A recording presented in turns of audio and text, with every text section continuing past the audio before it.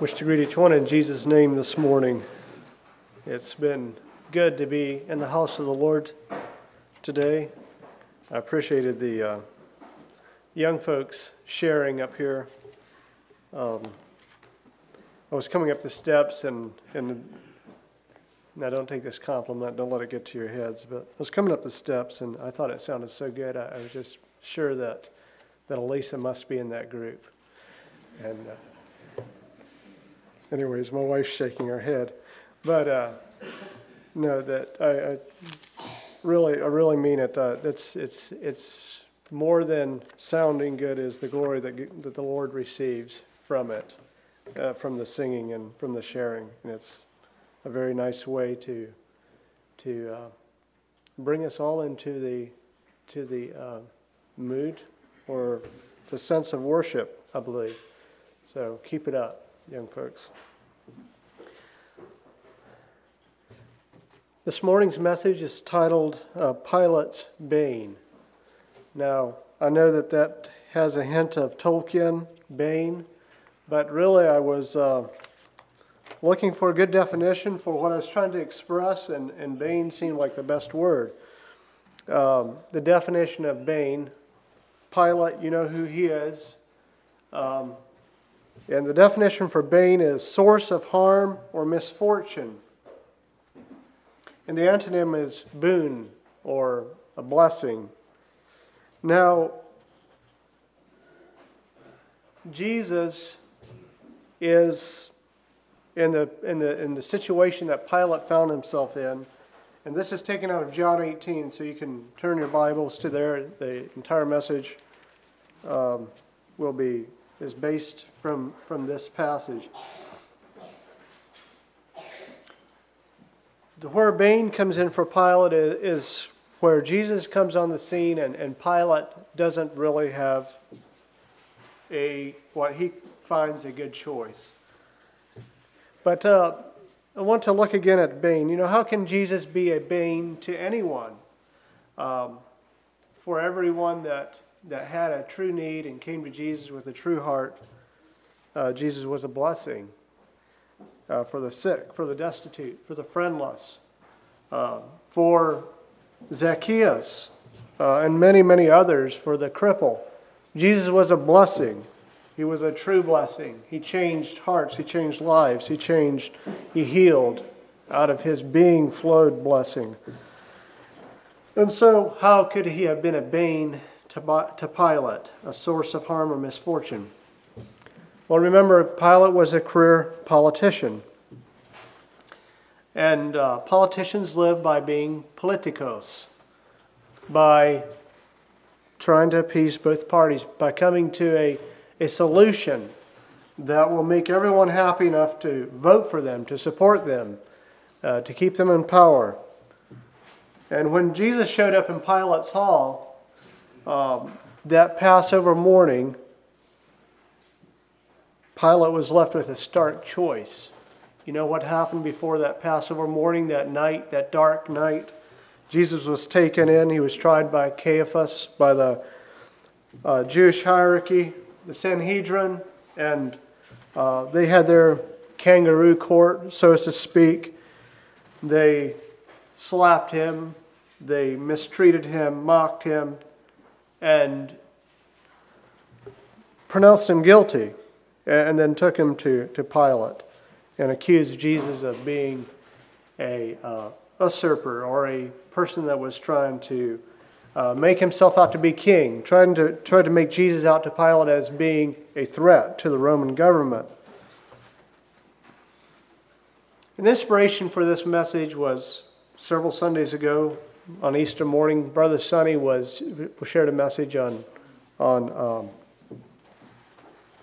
an Easter message, and we sang this song, Jesus is standing in Pilate's hall. What will you do with Jesus? And I'd like to read this song again. I was struck listening to this song. It's one that I sang as a youth in a chorus. We sang many times, and it always left an impression on me. It's found in our songbooks, but I'll read the lyrics here. Jesus is standing in Pilate's hall, friendless, forsaken, betrayed by all.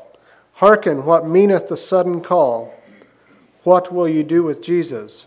So imagine a Roman building, Roman edifice, the large columns and the large expansive hall. And imagine Jesus being brought into here and being faced with this earthly ruler, this earthly governor, so to speak. And he's on trial here in front of this governor. It's not a court date that was set out by man's choice months ahead or weeks ahead. It's a court date that came by God's choice. It was this morning, so to speak. And Pilate's also faced with, in his hall, is this man that the Jews obviously hate with a bitter hatred, and they want him put to death. They want him gone, and Pilate, I think, is confused. He's puzzled. How could it be that these people hate one of their own so badly? And he feels like he needs to get to the bottom of this, and there's not time. What will you do with Jesus? Neutral you cannot be. Someday your heart will be asking, what will he do with me, as a chorus. Jesus is standing on trial still. You can be false to him if you will. You can be faithful through good or ill. What will you do with Jesus? Will you evade him as Pilate tried? Or will you choose him whate'er betide? Vainly you struggle from him to hide. What will you do with Jesus? Will you, like Peter, your Lord deny? Or will you scorn from his foes to fly, daring for Jesus to live or die? What will you do with Jesus? What will you do with Jesus? Neutral you cannot be. Someday your heart will be asking, what will he do with me? So Pilate had a call to duty, and Peter had a call to loyalty. And this message this morning is a call to submission and servanthood. And what will we do with Jesus? And I'd like to look at Pilate's response and some at Peter's as well. People have faced this decision, what to do with Jesus, for many, many, many years. Let's look at what Pilate did. And let's look at this passage of Scripture. John 18, and we'll break into verse 28.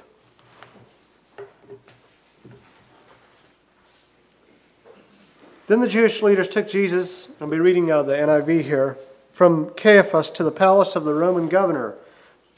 By now it was early morning, and to avoid ceremonial uncleanness, they did not enter the palace because they wanted to be able to eat the Passover.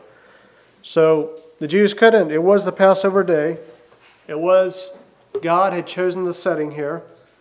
Remember the Lamb of God, the Lamb of God that taketh away the sins of the world. God had chosen the setting, the timing. And the Jews didn't want to go in because it was a Passover. It'd make them ceremonially unclean. So Pilate came out to them and asked, what charges are you bringing against this man? If you were not a criminal, they replied, we would not have handed him over to you. Pilate said, take him yourselves and judge him by your own law. But we have no right to execute anyone, they objected. This took place to fulfill what Jesus had said about the kind of death he was going to die. Pilate then went back inside the palace and summoned Jesus and asked him, are you the king of the Jews? And Pilate's question here gives us insight into what the prosecution strategy was. Again, I think they were trying to say, this man's trying to overthrow Rome. And they were presenting Jesus this way to Pilate. Arouse his jealousy.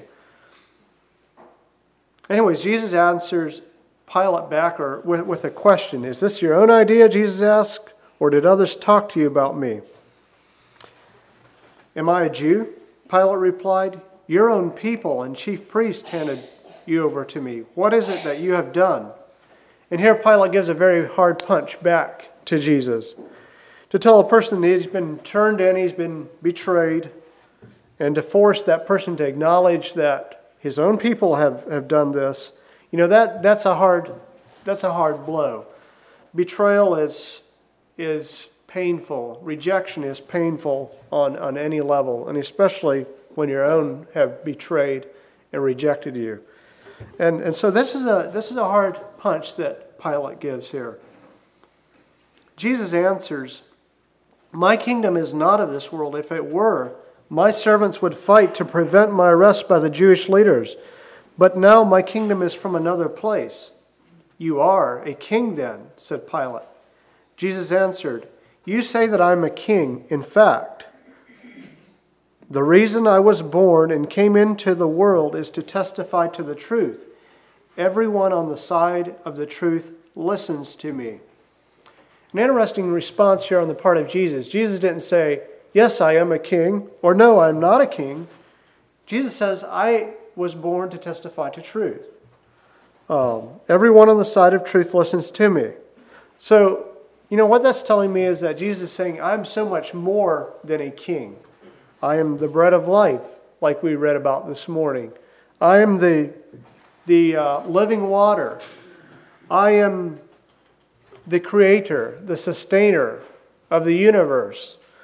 So much more than a king. He testifies to truth. And all that are on the side of truth listens to him, to Christ. "What is truth?" retorted Pilate. With this he went out again to the Jews gathered there and said, "I find no basis for charge against him." Now Pilate expresses his belief that Jesus is not guilty and that regarding the Roman government, he's benign. He's not a threat to the Roman government. The Jews were trying their best to arouse that jealousy in Pilate by painting Jesus as a possible, usurper of his throne. And Pilate makes it clear to them he doesn't see Jesus in that capacity. So Pilate tries another tactic. "But it is your custom," he says, "for me to release to you one prisoner at the time of the Passover. Do you want me to release the King of the Jews?" They shouted back, "No, not him. Give us Barabbas." Now Barabbas had taken part in an uprising. And so they're shouting, "Give us a criminal." They seem to be saying, a criminal we can deal with. But this Jesus, this man, this person is beyond our capacity. If we can't beat him, we'll kill him, seems to be their strategy, their approach. Then Pilate took Jesus and had him flogged. And floggings were cruel. We know, those of us that have read of the Roman government and their ways of mistreating people, we know that the floggings were cruel. They were barbarous in every sense. But even in this, Pilate seemed to be trying to steer this trial away from crucifixion, a crucifixion result. Maybe Pilate thought, and I would think this, maybe he thought that a scourging would uncover whatever was causing this intense hatred on the part of the Jews towards Jesus. Was there something that Jesus was hiding, perhaps? Even very tough men, hardened men, when they were faced with that scourging, would plead for mercy, would confess, would do whatever needs to be done to try to stop that awful beating that many times resulted in death. Maybe Pilate thought that if Jesus was truly innocent, that through this trial of scourging, that the people's hatred would be pacified, would be mollified, and they'd consent to see Jesus released. But whatever Pilate's thoughts or his strategies were, he had Jesus flogged, the Son of God, flogged. John 19, verse 2, "The soldiers twisted together a crown of thorns and put it on his head. They clothed Jesus in a purple robe." And these blood-calloused soldiers had no idea who they were dealing with. Had they known the power of this man they were dealing with, that he was King of Kings, Lord of Lords, and that he was the person they were mocking, I'm sure their blood would have ran cold. They would have backed up. They would have been like dogs running with their tails between their legs. But they didn't know. They didn't know who they were dealing with. Pilate, in 19 verse 3, went up to him again. Well, the soldiers went up to him again and again, saying, "Hail, King of the Jews!" And they slapped him in the face. Slapping someone in the face, I don't know if any one of you have experienced that, being slapped in the face. I remember as a young man having been slapped in the face hard enough that it hurt pretty badly. And, it elicits a response when you get slapped in the face, either one of, real anger, or you're running, or it elicits a response as opposed to just standing there and taking it. But Jesus didn't run. He didn't fight back. He stood there. He took it. As only the Son of God could. And I'm sure Pilate was witnessing that. I'm sure he saw that, and it did something to him. Verse 4, once more Pilate came out and said to the Jews gathered there, and this is in chapter 19. Once more Pilate came out and said to the Jews gathered there, "Look, I'm bringing him out to you to know that I find no basis for charge against him." Pilate again appeals to the angry mob to consider justice. I'm sorry, I think I misled you. I told you it would be out of John 18. That's the background, but it's also out of John 19 here. Pilate again appeals to the angry mob to consider justice. Look, I don't find a basis for charge against him. And then Jesus comes out wearing this crown of thorns and a purple robe that the soldiers had put on him. And Pilate said to them, "Here is the man." And I like how it's stated in the King James Version better. Here it says, "Behold the man." Pilate seems to be trying to convey something to this crowd. Maybe he's trying to convey to them, what could possibly be so bad about this man? What could possibly be so dangerous about this man?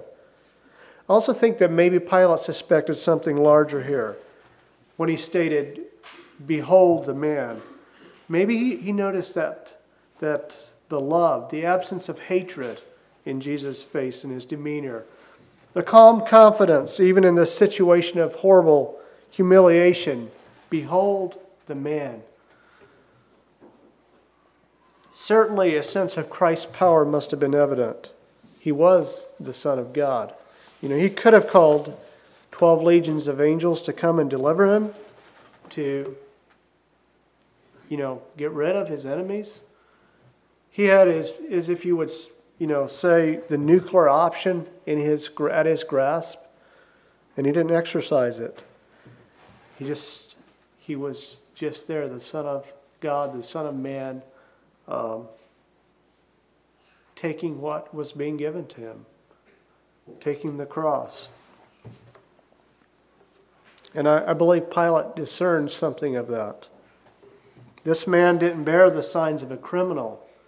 This man had a gentle, noble bearing that demonstrated something other than earthly. It didn't demonstrate what he would have seen in criminals, that same sort of response. Verse 6, as soon as the chief priests and their officials saw him, they shouted, "Crucify, crucify!" But Pilate answered, "You take him and crucify him. As for me, I find no basis for a charge against him."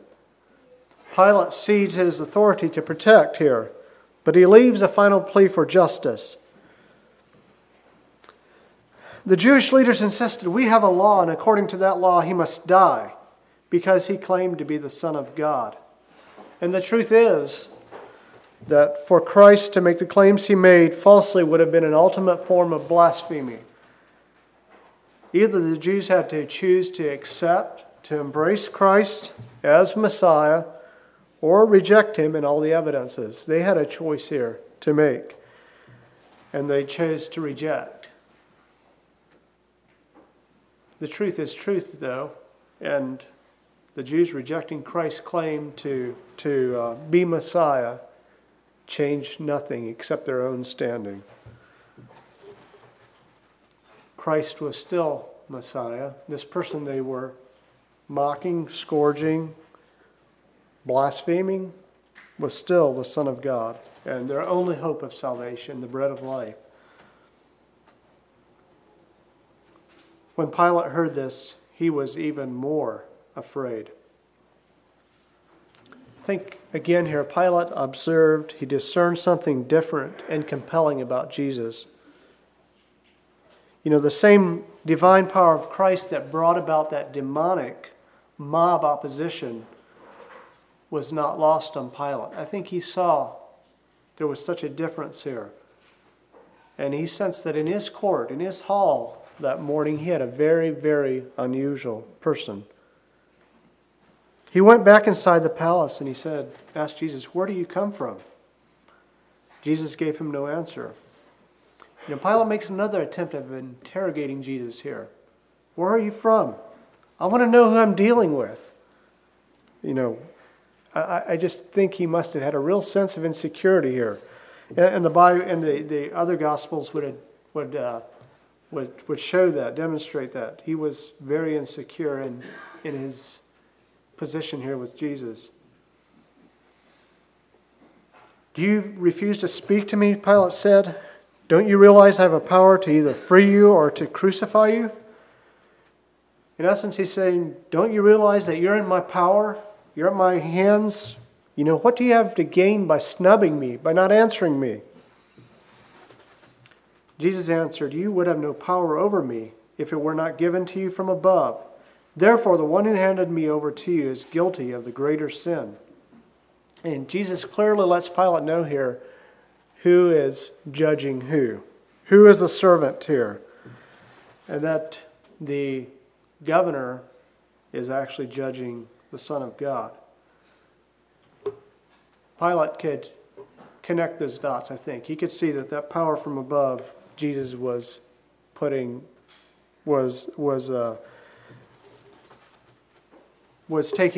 ownership of that.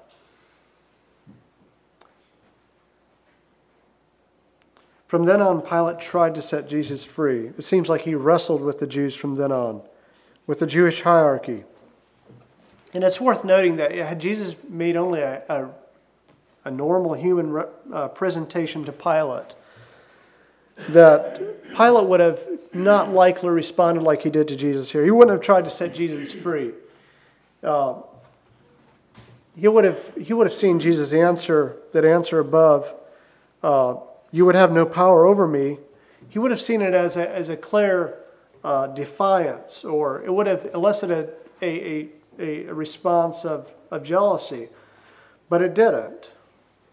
It said Pilate tried even harder to set Jesus free at that time.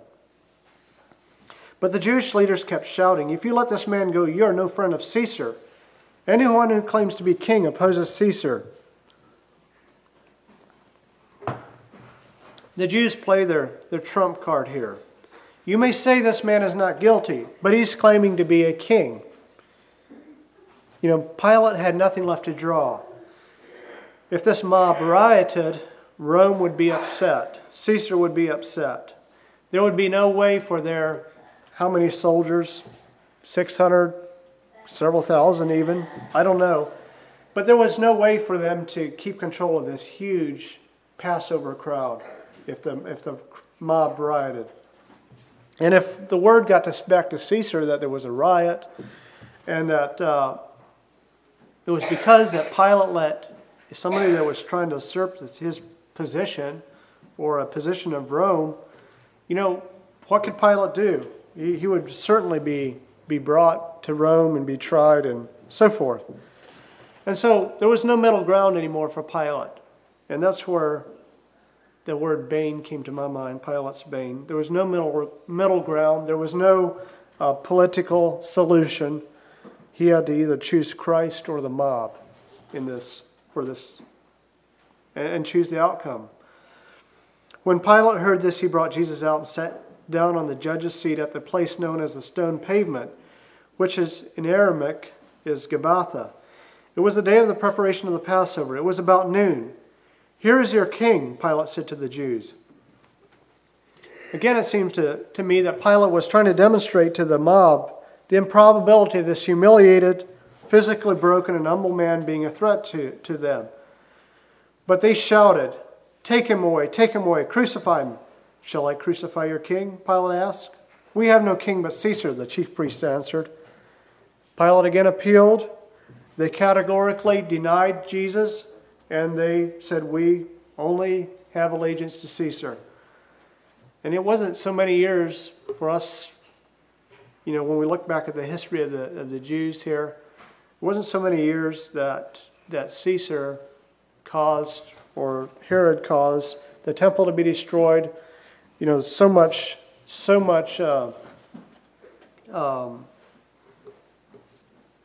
pain and so forth came as a result of Rome having leveled out the Jerusalem. It said no stone in the temple was left unturned.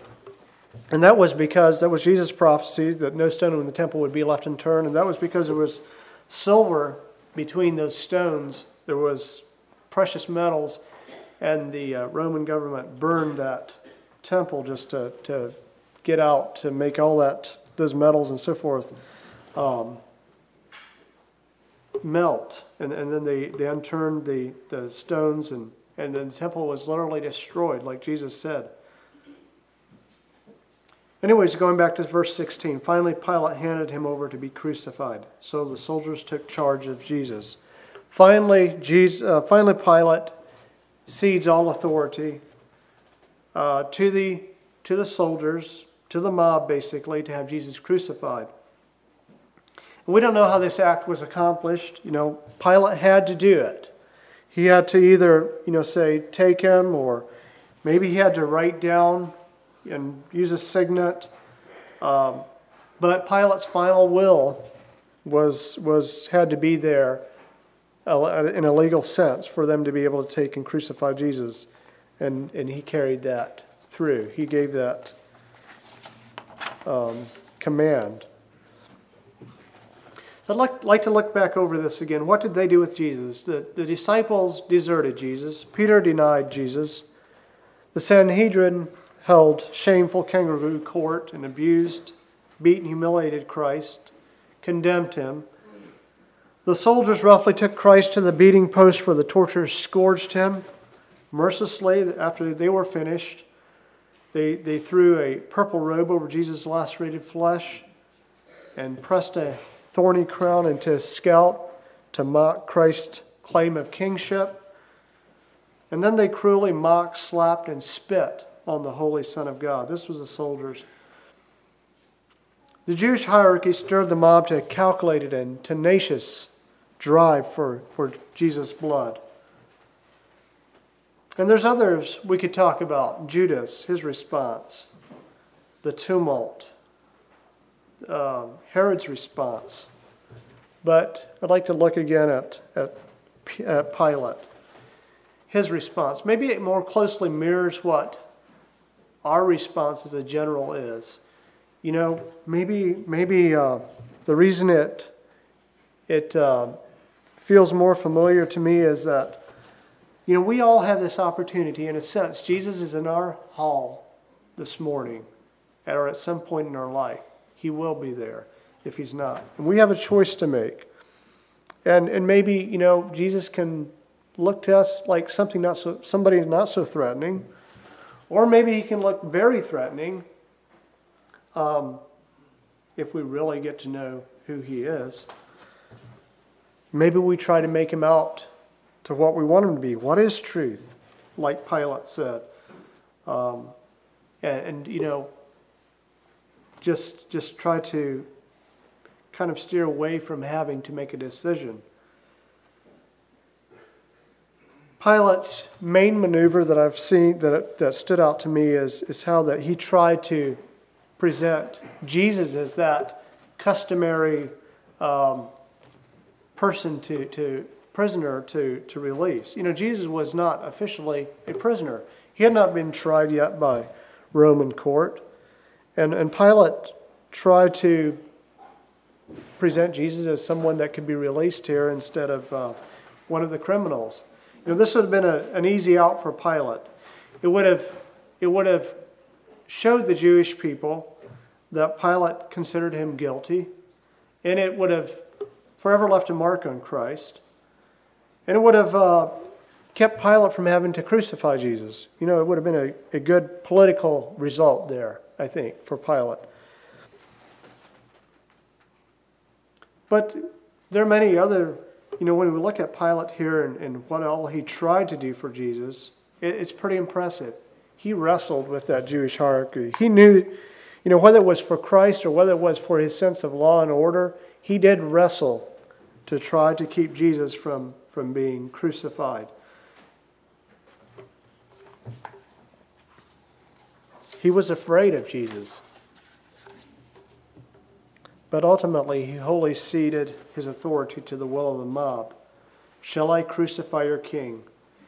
In essence, the outmaneuvered Pilate is saying, I leave Jesus at the mercy of this frothy tide of hateful humanity. Finding the will of the mob overpowering, he lets the Roman soldiers, he commands them to take Jesus to be crucified. So what will you do? What will I do with Jesus? Neutral, you cannot be. We can't be neutral. We can't just say, well, we're just here or there. If we make Jesus out to be something other than what he is, if we don't give him full right and ownership and recognize him as the bread of life in our lives, we're really only making a graven image. It may be a mental image.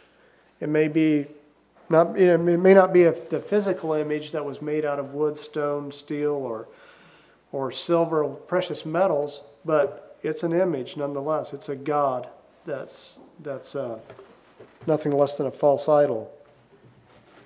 But we can't be neutral. We either have to take Christ as he is, or else deny him.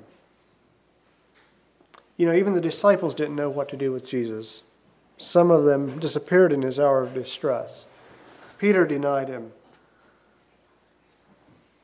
And truth be told, the implications of giving our heart to Jesus is breathtaking. It involves our whole being. It involves so much more than what we even anticipate, I think, many times.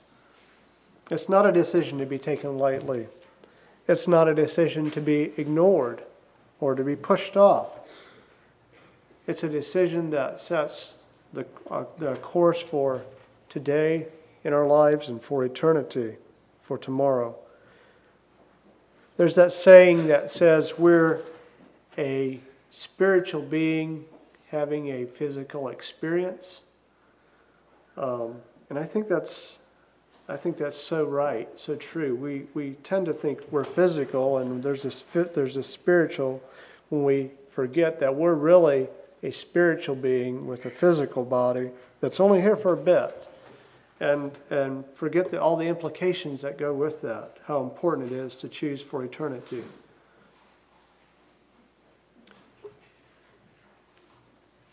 When I look at this song and the verse, Jesus, I give you my heart today. Jesus, I follow you all the way. It really seems important to me that I and that you don't sing that, don't feed that promise, don't express that promise unless we really mean it. We don't want deception to take place in our hearts, in our minds. What will you do with Jesus? Neutral you cannot be. Pilate's denial of justice for Christ and Peter's denial of a relationship with Christ seems to stem from the same root response. Pilate's denial of justice for Christ and Peter's denial of a relationship with Christ. Those stem from the same root response, I believe, and that was self-preservation. Both knew Christ was innocent. Both knew the crowd was operating from a vendetta or from a grudge.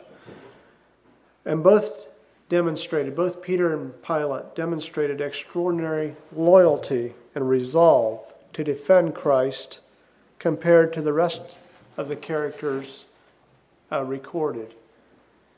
If you look at Peter and Pilate and the way they leaned in, how close they stayed to Jesus up till the very last, it's extraordinary. And yet that didn't cut it. That didn't make it. In the end, both conceded to the injustice and the will of the mob in order to save themselves, the pain of the association with Christ in that very trying hour, and to save whatever social respect and standing they could, possibly to even save their own lives. In the end, Christ had no one to present his case or stand as his defender. Even the God-ordained earthly law was ignored, so that the will of the blood-thirsty mob could be fulfilled. So what does Jesus ask of us? In Luke 9:23 through 26, it says, Jesus says this, if any man will come after me, let him deny himself and take up his cross daily and follow me. For whosoever will save his life shall lose it. But whosoever will lose his life for my sake, the same shall save it. For what is a man advantaged if he gain the whole world and lose himself or be cast away? For whosoever shall be ashamed of me and my words, of him shall the Son of Man be ashamed, when he shall come in his own glory and in his Father's and of the holy angels. Jesus asks us to deny ourselves by losing our lives for Christ's sake. This means more than the fidelity and loyalty demonstrated by Peter and Pilate until they felt overpowered. This was before the resurrection. Peter and Pilate may not have been heroes here, but neither were they villains. They did try. Nevertheless, they forsook. But this was, again, before the resurrection, before the infilling of the Spirit. We know how Peter responded after the crucifixion, after the resurrection, when the Spirit came at Pentecost. We know he responded very differently. And I don't know about Pilate. I hope. There is tradition that says that Pilate sought out Jesus afterwards. We don't know. But I would hope, and I don't know that I have real reason to hope, but I would hope that I would see him heaven someday and be able to ask him, talk to him about this whole experience. I'm sure it was the most trying hour of his life.